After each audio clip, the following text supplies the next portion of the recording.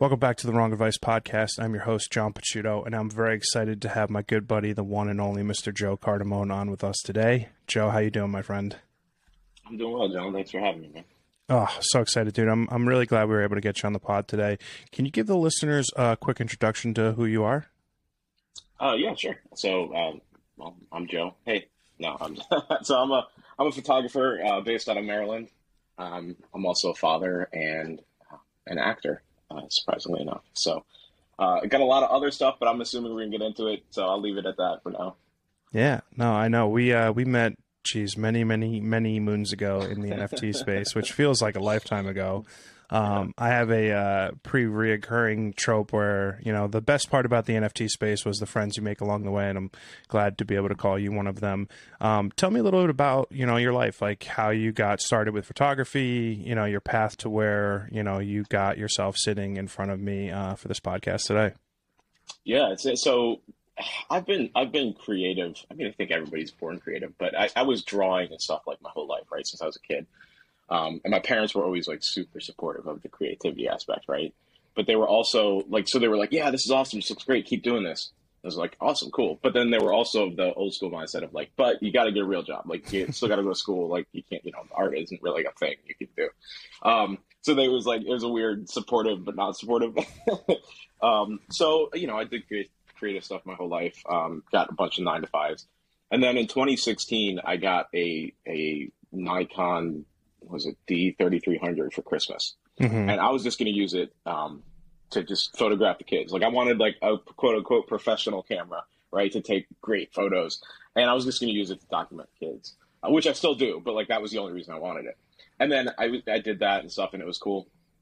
And then I realized very quickly, like I'm not a just straight like landscape photographer. Like I'm not just going to go out in the like fields and be like, oh, look at this vista and stuff, right? Because like for me, I don't have the eye for it. Like I'll go out and I'll be like, oh my god, look at this field with all this stuff, and I'll take it and I'll be like, it's a tree. Like what am I doing? Like yeah. So June of 2017, a couple friends invited me down to Baltimore's Pride Parade, and I said, you know what, I'm gonna go make pictures today. Like I'm actually gonna go like with intent to be a photographer today. It's like what better space than surrounded by friends and celebration and stuff to like go capture moments. So that's when I consider myself like actually starting photography.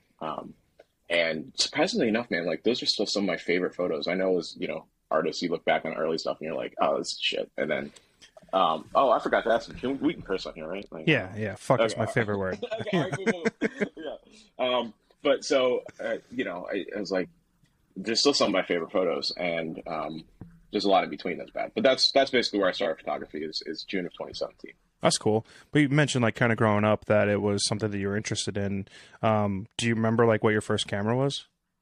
So, well, photography, like, it's funny because like that didn't enter my creative space until like 2015. Oh, like, okay. I never really even thought about it. And the only reason I thought about it is because I started acting first. And a bunch of my friends were the tech heads, right? Like they were the ones who were like, oh, we just got this new red camera, we want to play with it and all that stuff. And I'm not shy, so that's how I got into acting. I was like, oh, well, I'll be in front of the camera, I don't care. Yeah. And so they were playing with their toys and I was discovering acting.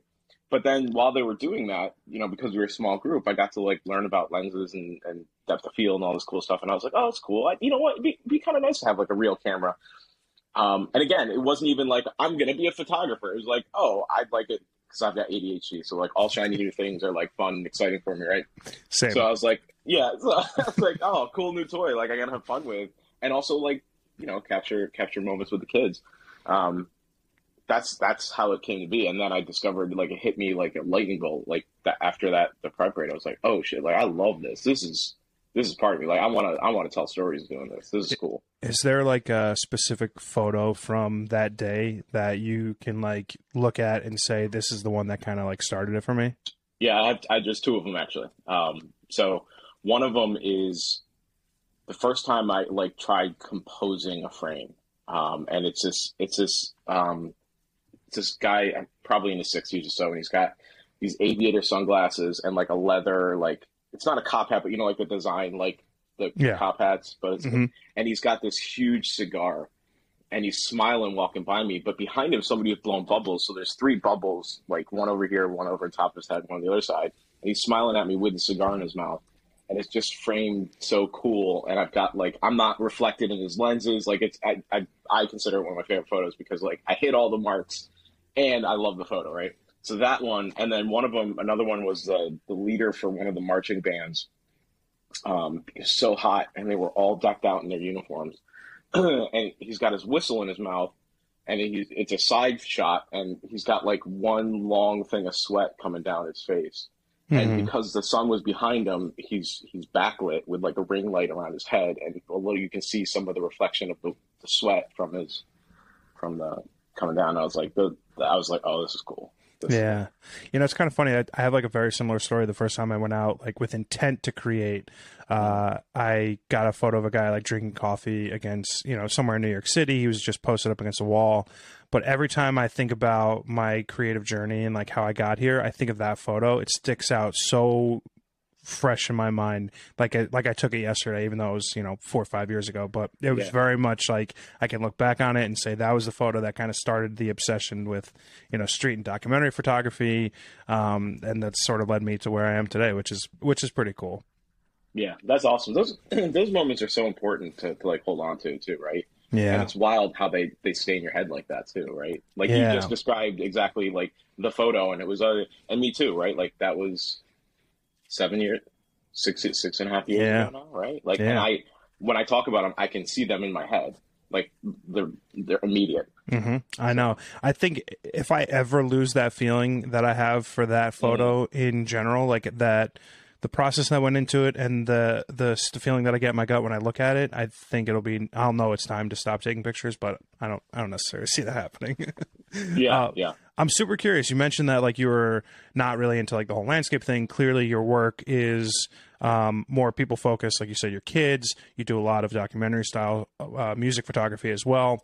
Talk to me about sort of the process over the last 6 years, sort of developing who Joe is as a photographer, as an artist, and like what went into building sort of your photographic style. yeah. So I will say I do take occasional landscapes, Hmm. but not in the sense of everybody. Like when you hear landscape, you think of like the mountains and stuff. Like Right. I got kids. I More can't urban travel all over. scapes. Yeah. I can't travel the world. Like there's some fields and stuff I've got because I learned how to do it right now.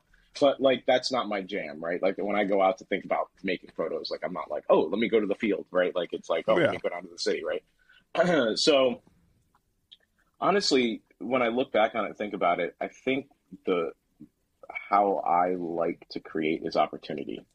So the best way to describe that is, you've got a bunch of people who shoot something very well and they've got their niche, and that's amazing. Like I think it's great if you find something that you're passionate about and you stay curious and passionate about and you keep developing. That's awesome. I don't have a niche. I don't. I don't have something where if you said, "All right, you can only shoot one thing today," I would probably just be like people, and that's too ambivalent to, or to be like, well, what does that mean? It's like something with people in it. I don't know. Yeah. But opportunity for me. So like when I go to make photos, we got a new skate park down in Baltimore, right? So I'll be like, oh, Ooh. I'm gonna go to the skate park. That's it. Like I don't in my head, I'm not.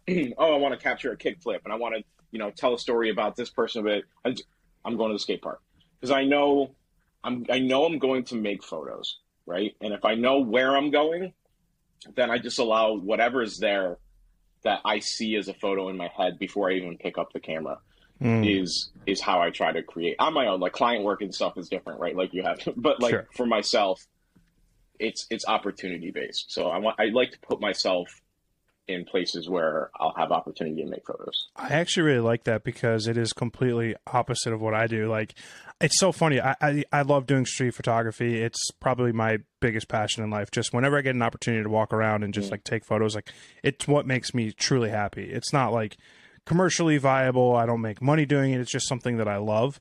But I go out with absolutely no thought process at all. I'm just like literally going to fucking walk mm, around, take pictures, and see like what kind of brings itself to me. And I think it's very interesting that you have like a bit of a departure, going somewhere with the intent of making photos. I've always found when I'm trying to make something happen, I fail. But like when I mm-hmm. guess the opportunity aspect of things, when it just sort of comes to me, you get that image and you're like, oh shit, I can't believe like I took that photo. Like I can't believe that's mine. Like I think about that a lot sometimes when I look at Mm. my stuff, which I think is probably the most rewarding aspect of photography. Yeah.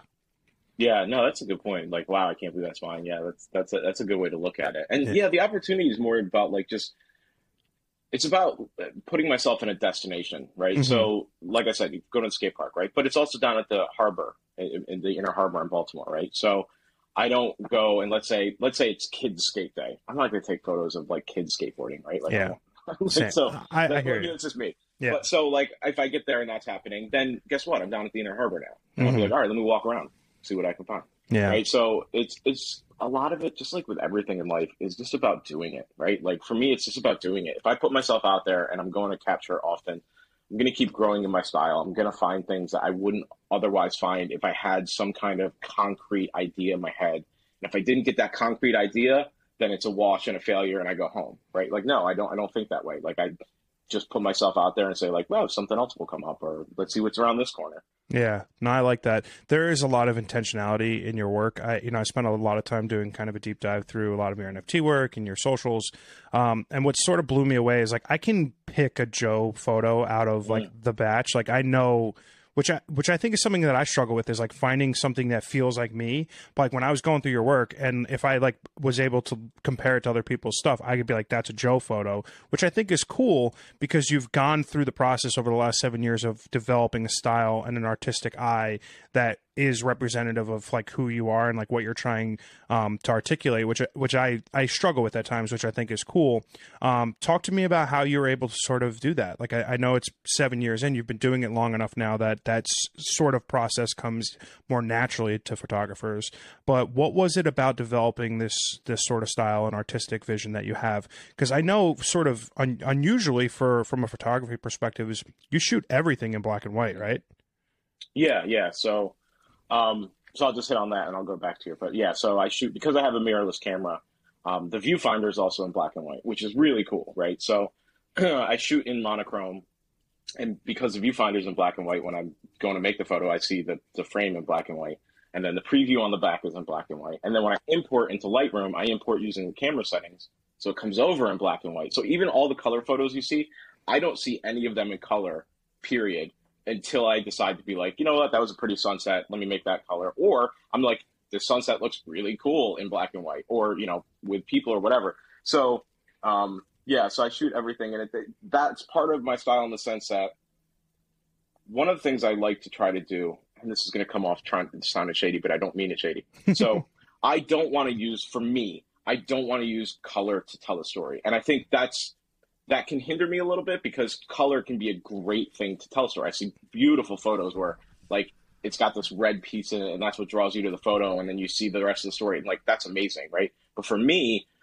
if I see that and I say like if I can't tell the story without that color, just the color is the only thing that's composing this photo, making this a photo, then I don't want to tell it, right? Mm. So black and whites help me to kind of do that. It forces me to look at things differently, literally different angles, or just like this. If I'm gonna capture this and just change it to color because it'll be pretty, then it's probably not for me. And again, sometimes I do that just because I like to create and do play around and have fun. But overall, that's kind of how I approach it. But the journey, it's funny. It's gonna sound like a cop out answer, but it's not. I shoot what I love, and that's been my biggest anchor point. And it really isn't much deeper than that for me. So like, if you see, like, I've got a photo of on my Instagram of my buddy Eddie, who's one of my favorite all time rappers. Like he's probably top five living and dead lyricists that I've ever met.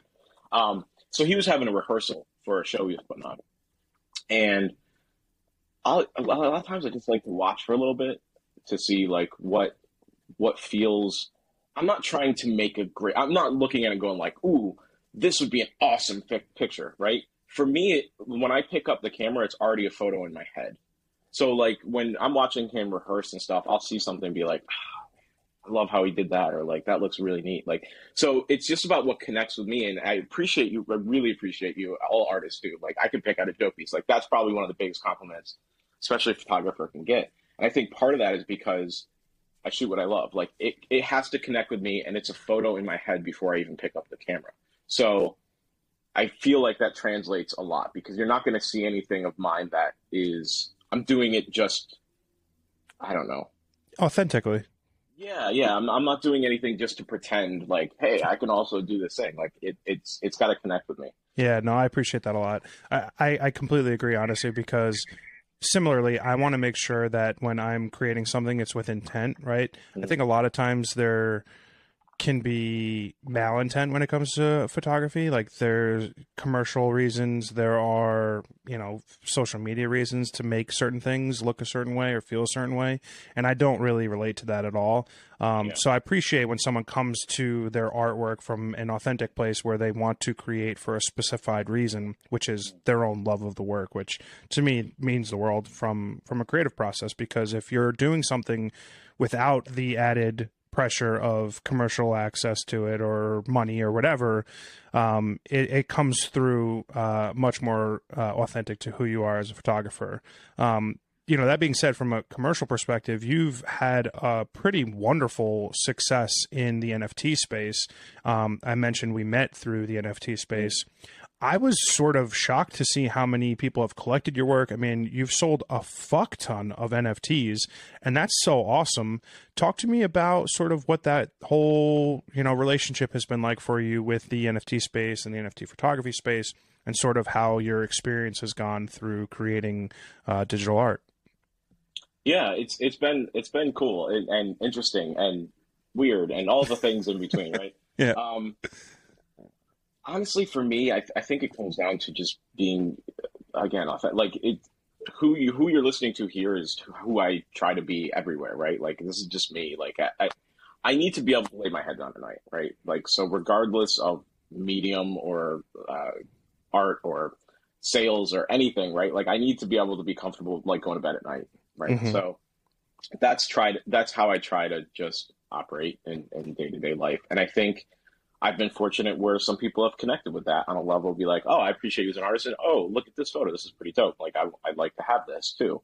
Um, so I think part of it is just connecting with people who you can connect with that also like your art. So I wish I had some kind of like I think that's part of the reason why it hasn't been like the next level up for me is because I don't have the strategy marketing brain to like I mean I'm sure I could learn it but like I'd rather spend my time doing something Yeah, else. like actually So making work versus, right, you right, know, right. yeah. So I think it's been cool because I've been able to get a lot of my one of the ways I view the NFT space and this may have helped a little bit too is when I got on, people were talking about like, oh, don't put too much out or only put like one or two pieces, or else like people won't buy it because they'll think you're flooding your own market and all that stuff. And for me, there was a happy medium, right? It was, yeah, you don't want to like put on your entire archive of work and have 2,000 photos out there for people to buy because you just be like, what is this? This is crazy. Um, but I want it to be a catalog. If we're talking about preserving our artwork on this blockchain technology and it's going to live forever and stuff like that, I want it to be like a catalog. I want people to look at it in 10 years. Like you said, like I did a deep dive in your work, Joe, and the breadth of all the things you photograph and I can still see your style in it. I want that same thing on here too, right? So that I think also opened the door a little bit more for like if I had just done black and white portraiture, maybe a couple of people would have connected with it. But because I had that and music and a couple landscapes and self portraits and all this other stuff out there, there were different things for people to look at and connect with that wouldn't have been available if I was just like, oh, I'm only supposed to put one thing out and hopefully somebody buys it eventually. Yeah. You mentioned that, like, from a creative perspective, like, there was always a creative aspect to your life, whether it was acting, and doing things when you were growing up and stuff. I know you spent some time in the military.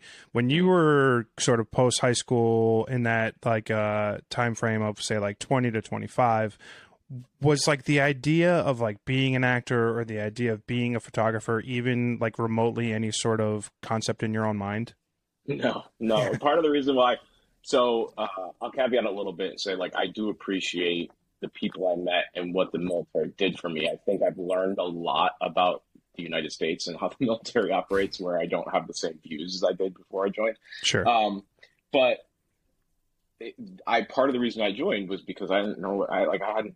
I remember waking up one day. I was living in my friend's apartment on his couch. That was my room, was the living room, and the couch was my bed. And I had a job and one of his other roommates was a dealer, and they would have parties like at like 3 a.m. in the living room, which was my room, Yeah. right? When I have to get up for work. And I remember waking up one morning and I'd be like, what have you done, dude? Like to myself, like, what have you done? Like, what are you doing? Like look back on yourself and say like, oh yeah, I did that. I'm proud of myself.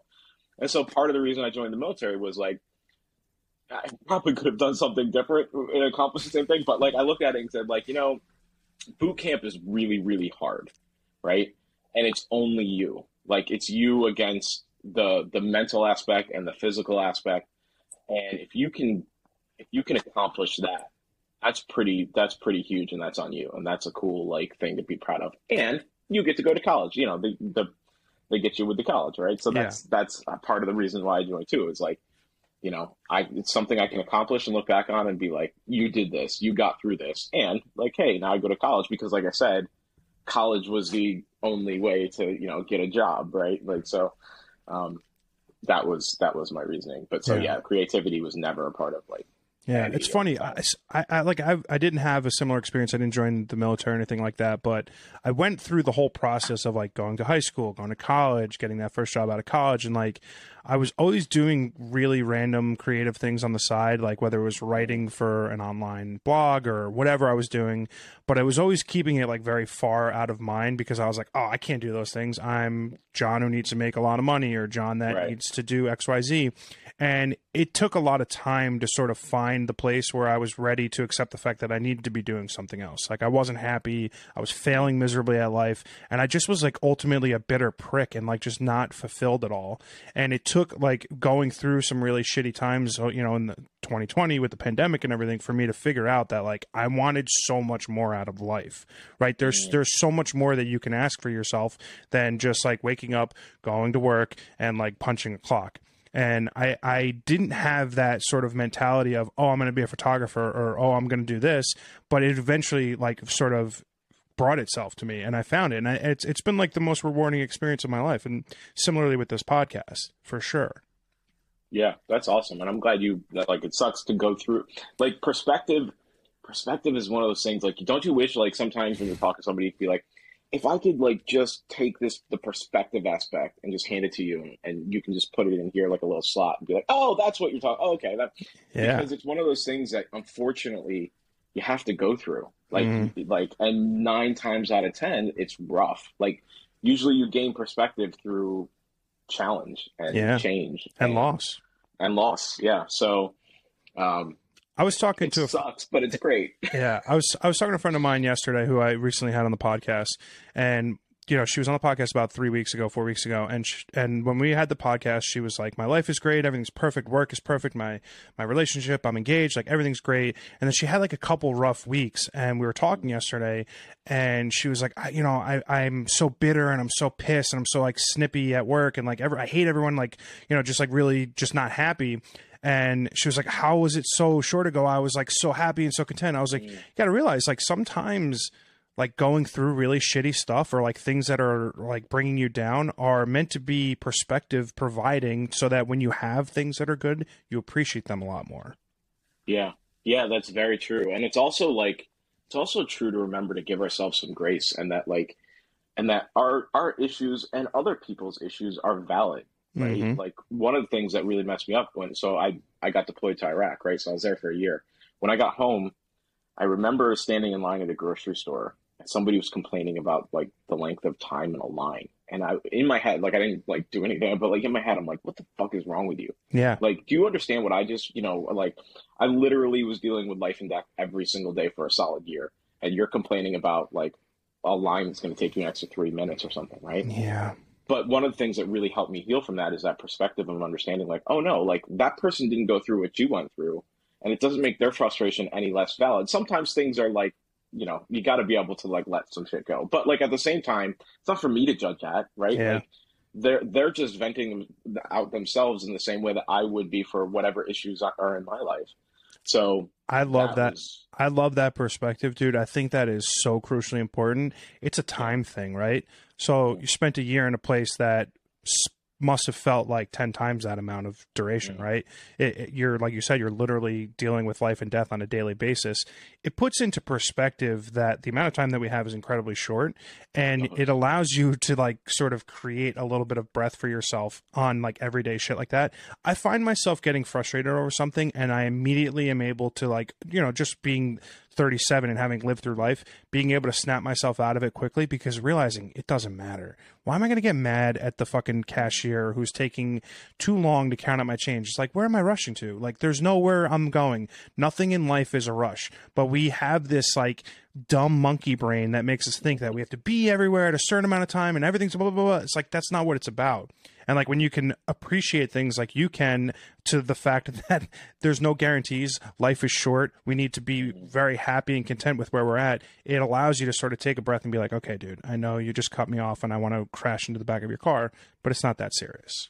Yeah, no, I completely agree. But I think, like to also remember though that like, emotions are internal like triggers for external stimulus, right? Ooh. So like you feeling frustrated that's why I said like it's valid, right? Like it's the other thing is like the perspective is a great thing, but it sometimes I feel like for myself I have to really try to like balance it out like consciously, because it can tend to get to the point where overswings where it's like what's that matter? It's like, no, sometimes things you're allowed to be angry. You're allowed to be, because the other thing is there's a flip side to those emotions, and that's happiness and fun, right? It's the opposite of the, frustrated and bored, right? Like, so if you sweep away the emotions as well, that it's not a big deal, then the ones that you want to feel and you want to hold on to last a little bit longer, to feel that they're in the same boat, and you can tend to wipe those off the board as well. Do you think fatherhood has given you like a little bit more appreciation for that? Because I feel like time as an adult changes a lot when you have kids. Not that I have any, but all of my friends and family do. But do you think like fatherhood has taught you that? Yeah, I think so. I think fatherhood has helped me refine my feelings on that. I think Iraq did that for me. Unfortunately, I wish it would have been fatherhood. That would have been a little bit more of a joyful foundation for the perspective. But I being 22 and realizing, oh, I could lay down and just not get up in the morning. Like and not just like in a rhetorical sense or like, oh, like a legitimate real thing. Like that can happen to me and I would never know, right? Yeah. Like I could go to bed right now and that's it for me. So internalizing that and working through that over the years, like has given me that. And then fatherhood has helped me to like understand the good aspects of time being fleeting, right? With each phase of the kids' lives, there's pros and cons, right? Like when they're a kid, people are like, oh, hold on to the moments, don't make it rush. And that's true. But at the same time, the next moments give you different things. Like when they start to talk, they can say, I love you to you, right? So you have stuff to look forward to and stuff you miss. So it's helped me to try to understand the balance of what all that means. Yeah, no, I like that. I'm curious, has any of your past experience, whether it's deployments, whether it's trials, tribulations, how do you think it affects your work? Like, how do you build it into, or is it cathartic in any way? Like, do you utilize photography as a tool, as therapy, as an outlet? Like, how is it sort of like come full circle back to that? I think my only outlet for it is choosing creative aspects that I have control over. Because within the military, and especially deployment, like there's no control over your life, right? Like everyone else is controlling it and you got to do what you got to do. So like with photography, I get to make the photo I want to make. I get to edit how I want to edit. I get to choose whether anyone sees it or not, right? So like I have full control over that creative process. And for me, that's liberating. Like it's my story to help tell. And then same thing with like drawing, right? Like drawing is the same aspect. Like I get to decide what I draw. It's all in my head. I get to release it or not, et cetera, et cetera. Acting's a little different. There's a lot of gatekeeping, but I just like, for me, it's fun telling a story with other people. Like that's more of a collaborative, like escape thing. But it's funny because it's never a conscious thought when I'm making my art. I think I have one project that I want to do that's associated with the military, telling stories for veterans type thing. But that is like a project, right? Like that's an idea and a vision I have to do. But as far as like my day-to-day creative process, I I'm sure it comes out in the sense of I look for opportunity and I just live in the moment for the thing. So that's part of what we were just talking about with perspective and finding balance on your time here and not rushing it and not, not being apathetic either. So I think in how I create, it's probably part of it. But as far as like what and when and like the content, like I don't see much of it in it. Hmm. Um, yeah. No, that's fair. I just when I look at like there are times where like when I'm going through shit, I'll notice that I'm having more dark images, more moody images when I'm like Mm, feeling certain ways. Like if I'm happy, which is pretty often, I err towards more like airy and light and try to create that what I'm feeling. So like it does come into play where sometimes if I'm sad, I make sad images. When I'm happy, I make sure. happy images. I don't a lot of the things that I've gone through in my life are trivial when you compare them to spending a year in Iraq, right? So it's hard to sort of like correlate the two, but I was curious sort of like how that unfolds in your own creative process. Yeah.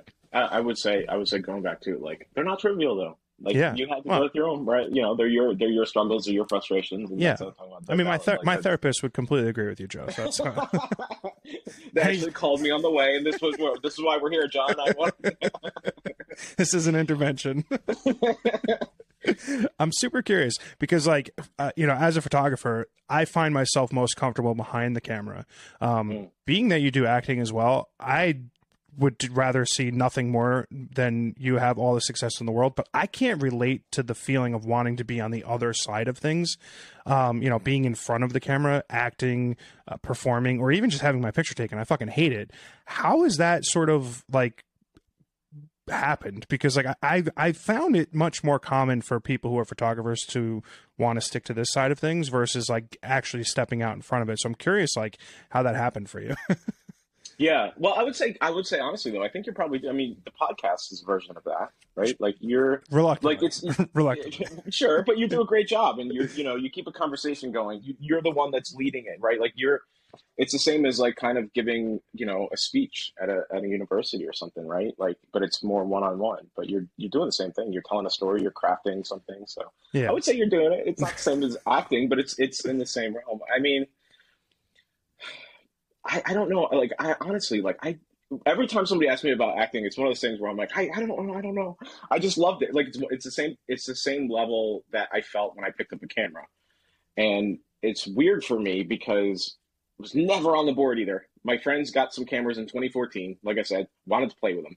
And I was like, I got again, I'm not shy. Like I don't mind talking to different people at any point, like, or being by myself sometimes too, right? Like I just kind of being me whenever I can. So because they were friends, they're like, hey, we want to film something. I was like, well, you need something to film. I'll be your something to film, right? Oh, and it turned out horrible. Like it was a mess. It was a disaster. Like none of us knew what we were doing. But like that led to one of the people in the group finding like a film competition run by Bombay Sapphire Gin, right? And Oh. they were like, "Oh, we've got this. Do a short film and submit the idea and stuff like that." So we filmed this whole black and white like auteur, like this serial killer who ends up uh, in the midst of one of his murders getting knocked out in the head and then seeing visions of the person he just murdered, that almost like the telltale heart basically, Yeah. right? But the actual person being represented instead of like hearing the heartbeat, right? So we do, and it's funny. It doesn't again, we didn't know it, but that led to a Baltimore County film thing that is called 48-hour film festival. And basically you get a team together, you meet on a Friday night, you pick a genre out of a hat, and then you have 48 hours to write, film, edit, and physically hand in a short film. And then they screen it and give awards and all this stuff, right? So we did that. My buddy and I started writing. I also learned screenwriting through all this too, by the way. Um, so we wrote the short film, we started in it, and I remember sitting in the base. We had a basement scene. We were tied up with burlap sacks over our head, and it was the middle of July, and it was hot, and we had to turn the air conditioners off because they were loud. And I remember sitting in this burlap sack, going like, "This is cool as shit! Like this is so much fun! Like I loved it. This is awesome! Like here I am, just creating a story out of nothing with my friends, and then finding a way to tell it visually like from stuff we wrote down that just came out of, our own head. And so I was like, this is pretty cool. I like this a lot. And Yeah. that's literally how it all came to be, is I just had the moment where I was like, this is dope. I like it. I mean, listen, I think that's an awesome story. I think that it stems a little bit more in my head to the collaborative process. Like, cause I like the act of collaboration with creative Mm. people too. It just doesn't extend to in front of the camera. Like, I think that's great. I would just like to be the guy who's like, okay, Joe, put this fucking hot Sure. burlap sack on your face. So it's 100 degrees in July Yeah. and go nuts. Yeah. Yeah. No, I think that's cool though. It's funny how I think when you get older, you realize a lot of people would like to be doing different things than like their standard 9 to 5. And Mm. the creative life, while incredibly difficult and the parameters for success are so broad and so wide, it is also wildly fulfilling because it's so hard to do. If everyone could do it, it wouldn't be as fulfilling as it is. And it's because there's like that barrier to success that I think when you find the things that you love, they just fill you up that much more because you get to do just so much different, wild, and cool shit. I would say too, another barrier to the creative aspect is being in connection with yourself, Mm. right? Like both of us talked about why we're creating. Like you saying, like I through the pandemic and all this stuff happened, I realized I needed something more, and you found it in this, right? Me saying I wanted control over my creative aspect and the things that I wanted to tell stories about, right?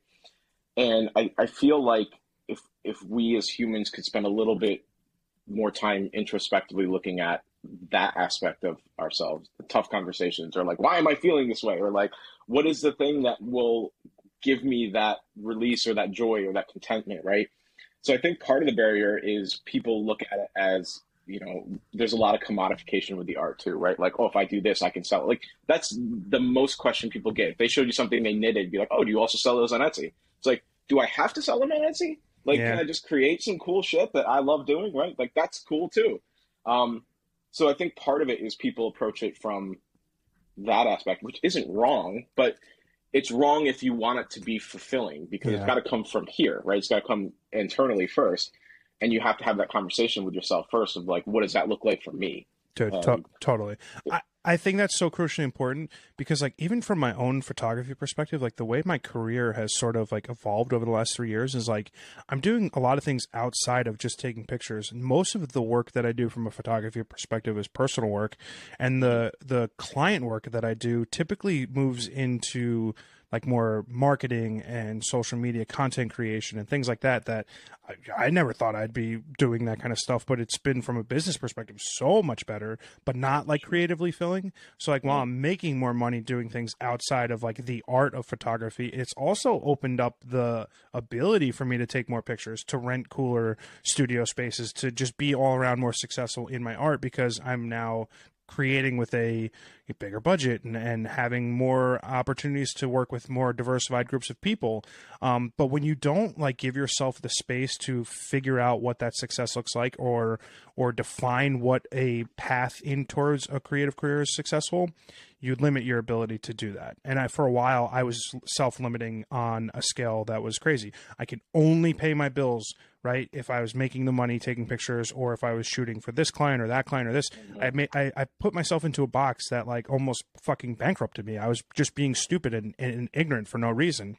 And I like that you said that because it's crucial. It's vital to being successful in what you do, like without question, completely. yeah, yeah. I like one of my goals is to be able to pay my bills as an artist.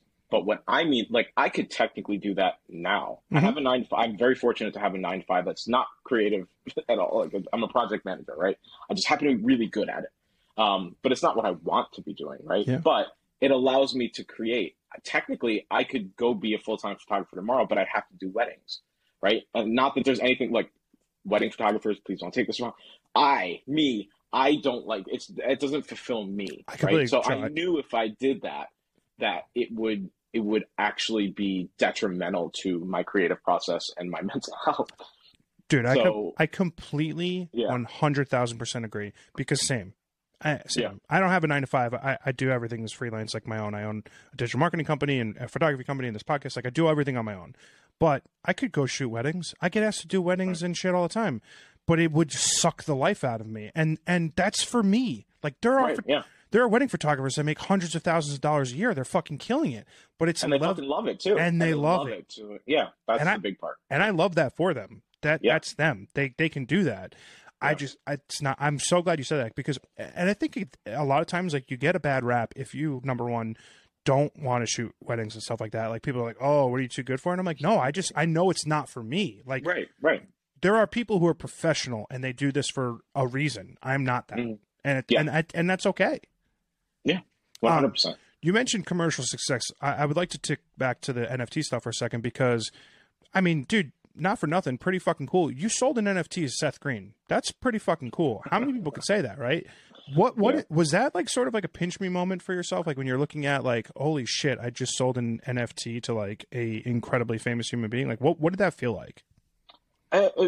So yeah, definitely surreal. But what's interesting with that, and hopefully, if he ever hears this, hopefully he doesn't mind telling the story. But again, him and I were talking unrelated to NFTs. Like we had met in a space, same way you and I had, right? Like I got up on stage, and the first time I ever met him, I remember telling him, that Can't Hardly Wait's one of my favorite like all time comedies. Like I fucking love that movie. And I said, dude, and I know, he was the actor, not the writer, but I said, dude, your line, why you always gotta be wasting my flavor, is something that me and my friends said way more than any like teenage, kid should have been saying. Like it's just cringy. But like I just wanted to tell him that like I appreciated, him as an actor and just like I grew up with him, right? Like that kind of thing. Yeah. And then we just kind of stayed in contact, just talking life and stuff like that, right? And he brought it up one day. He was interested in the power plant series I was doing. He's like, "Oh, it looks really cool," and stuff like that. I was like, "Oh, thanks." He's like, "You're gonna mint it?" I was like, "Yeah, I'm definitely gonna mint it." He's like, "Oh, let me know when you do." I was like, "Okay." And in my head, I wasn't like, "Oh, Seth's gonna buy my thing." I was just like, he wants to know when it's out there in the world. Maybe he'll like I don't know. Like literally, it didn't cross my mind that he was like gonna buy it. And then I minted it, and I just messaged him. I was like, "Oh, you told me to let you know when it was minted." He's like, "All right, cool. I'm gonna get it." I was like, "So say what now? Say what now? Really?" And I was like, "Okay." Yeah, and then so that was cool. It was again, I think it's so important to be authentically yourself, right? Because But is there any aspect of that, like when you've been collected by some very well-known collectors in the space, let alone, famous human beings like Seth Green, is there validation that comes with that? Or because you come from a very sort of humble, authentic place, it's just like a cherry on top of some being able to, be happy that you just get the opportunity to create this stuff? So I would say it's both. I'm a human being. Like even with all this perspective and the things I've gone through in life, I'm a person. So John, if you were to say like, "God, Joe, this photo really speaks to me. I love it," I'd be like, "Dude, thank you. Like that's amazing." But I keep it. I try to keep it. Again, we were talking about clearing from the board the frustration and happiness. I try to keep them close to the same level, right? And it's a habit. It's a thing that you have to continually work on through me. It's a thing I have to continually work on through my whole life, right? So if you were to say that to me, it would mean a lot because I'm a person and it feels good. Like you get the dopamine rush, but it feels good in the same way that if you were to say, "Joe, you really suck as a photographer," I wouldn't go, "Oh my God, maybe I do. I shouldn't create anymore." I'd be like, "Well, why do you think that, John? Like, Yeah. what's your take on that?" And you'd be like, "Because this." Would be like, "All right, well, that's cool. That's your opinion." I don't take any of those down to my core. Like the validation or the invalidation, it never hits my self-worth. It always hits the surface level of this is your taste or your opinion, and that's valid and cool. And I may be upset about it or I may be happy about it, but it doesn't hit my foundation. Like it's not going to stop me from creating or why I create or what I create. I love that. That like I've only learned this in, I want to say the last year, 6 months to a year, that like the belief that like what's meant for me is going to find me and the things that are meant to be part of my life are going to be part of my life. And that comes from everything from like relationships to how people interact with my work, right? Like whether someone loves something or hates something, it doesn't affect me the way that it used to on both ends. It all feels good and it all doesn't feel bad, which I think comes with time and understanding that what you just said is just so crucially important, because at some point you develop that self-worth that doesn't get impacted by other people's opinions of you. I mean, granted, it matters. There are Sure. instances where those things matter, but if you are comfortable enough to be very knowledgeable about who you are, other people's opinions and the world's interpretation of what you're doing matter less Yeah. to a positive perspective. Yeah. The way I try to look at it analogy wise is like, my self-worth is never external, right? So that's my foundation, right? My foundation of my house, and that's all inside, right? I have to discover what that means to me, what it looks like, how I feel about, like, that's all inner work, right? It has nothing to do with anybody else. It's Mm-hmm. got to be me. And then from that, like, you build a house is the external facing aspect of what you're building on, right? So if I were to have Joel Meyerowitz, who's a great photographer and stuff, be like, Favorite. Joe, you're kind of shit. You need to work a lot better at it. Would that hurt me? Yeah, I'm a human being and a creative. Of course, I'd be like, oh, damn, that sucks, right? But I wouldn't go, maybe I shouldn't create anymore, right? So maybe it knocks down part of the house, but my foundation's still there. Like, Right. and that's where everything sits for me is the foundation. Yeah. So nobody can touch that but me. I'm the only one that can change what that feels like and what that looks like and how I value myself. I'm the only one that can do that. Nobody else can do that to me. That statement has me wondering, do you know how long or like at what point you felt like your foundation was solid? Like, do you like when did you feel like, okay, my foundation's set and done and I can start building upon it? Like, do you know when that may have felt like it happened? So I probably can't pinpoint it. I would say it's just all, again, it comes down to the perspective. All the things we go through in life. I think I'm very fortunate to grow up. My parents, like I said, the creative aspect wasn't monetarily supported, but I had very supportive and loving parents, right? I mean, I hugged and gave my dad a kiss on the cheek, all like when he would drop me off in front of high school and shit. Like we didn't care about It's because you're other. Italian. Well, that too, right? The Italian aspect definitely comes. Yes, 100%. That's genetic. Yeah. It's the same thing if you could see my hands. Yeah. But uh, but it was a probably a not explicitly outwardly said thing of not caring what other people thought, like um to an extent, right? Like we live in a society, you have to like live in a society with other human beings, but like as far as their perception of you or their own stories they make up about you shouldn't affect who you really are, right? So that was always kind of expressed like through actions through my life growing up, right? We lived in Philadelphia, and the neighborhood we lived in, we were the only non-Jewish family in a fully Jewish neighborhood. And it was the best place I ever lived, right? We would sit down and Seder dinners with our friends and stuff like that. Like, but it was never a difference of uh, humanity. It was a difference of like practices and culture and stuff like that. So they didn't view us that way as well, like, oh, you're outsiders and stuff like that. And we didn't view anybody else that way. So like all the actions in my life kept like building on that understanding of don't worry about what other people think of you. Like if you can be authentically you, if you have respect and integrity and, you can lay your head down at night, that's what matters. Like we're not here forever. Like Mm-hmm. why spend the time caring about what other people think of you? Yeah. That's a wildly important perspective. I think when you look at what you said, that's more the norm. I think it's more common for people in everyday life to be like very understanding and acceptable of other Hmm. people. And it's only when you like Yeah. get that fucking stupid phone in your hand that things change, right? No, I mean like Yeah. Yeah. keyboard warriors, right? I think when you step outside of real life and into that digital Hmm. space, that's where things change to a detrimental perspective. But yeah, man, I think that's so important. I've just started in say the last 3 to 4 years.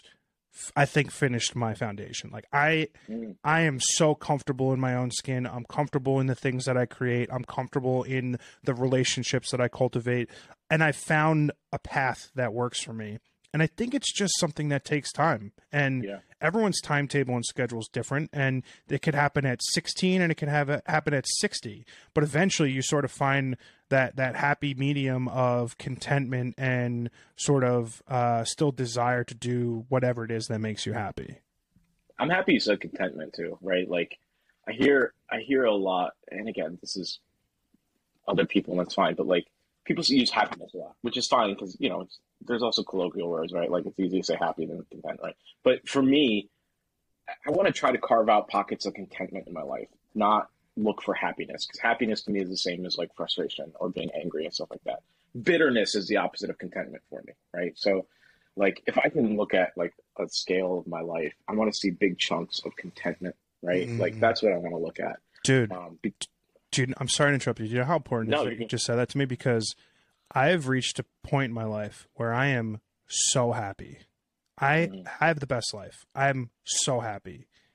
I am not content at all. And I've reached the point where how do you rectify the fact that I have everything that I could ever possibly hope for and dream? My life is, by all intents and purposes, perfect. I'm happy, but I'm not content. So it's like, when do you reach that middle ground, that breaking point, that culminating spot where happiness and contentment meet?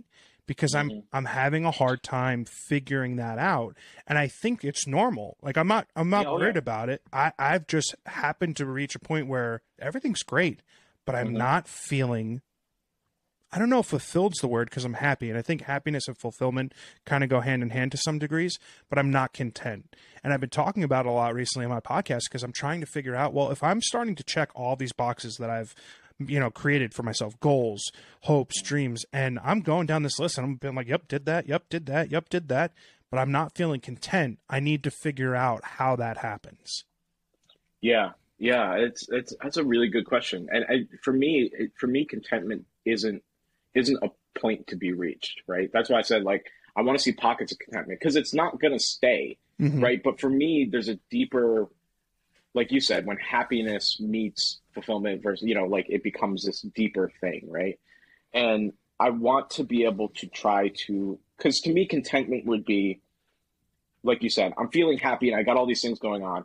But if something were to hit you sideways a little bit, right? Would it take away all those feelings and understandings of what's actually real in your life? If it would, then it's probably closer to happiness. If it wouldn't, but just kind of like stick in there like a sliver a little bit, where it's like, damn, this kind of sucks, right? But it doesn't push everything else out. That's what I mean by contentment, right? Like you can still recognize and feel the deeper level of where you are and who you are when little things come up and kind of like try to knock that stuff away. I think then I might be content. Yeah. So that's what it is. It's because it's first off, it's going to be different for everybody, right?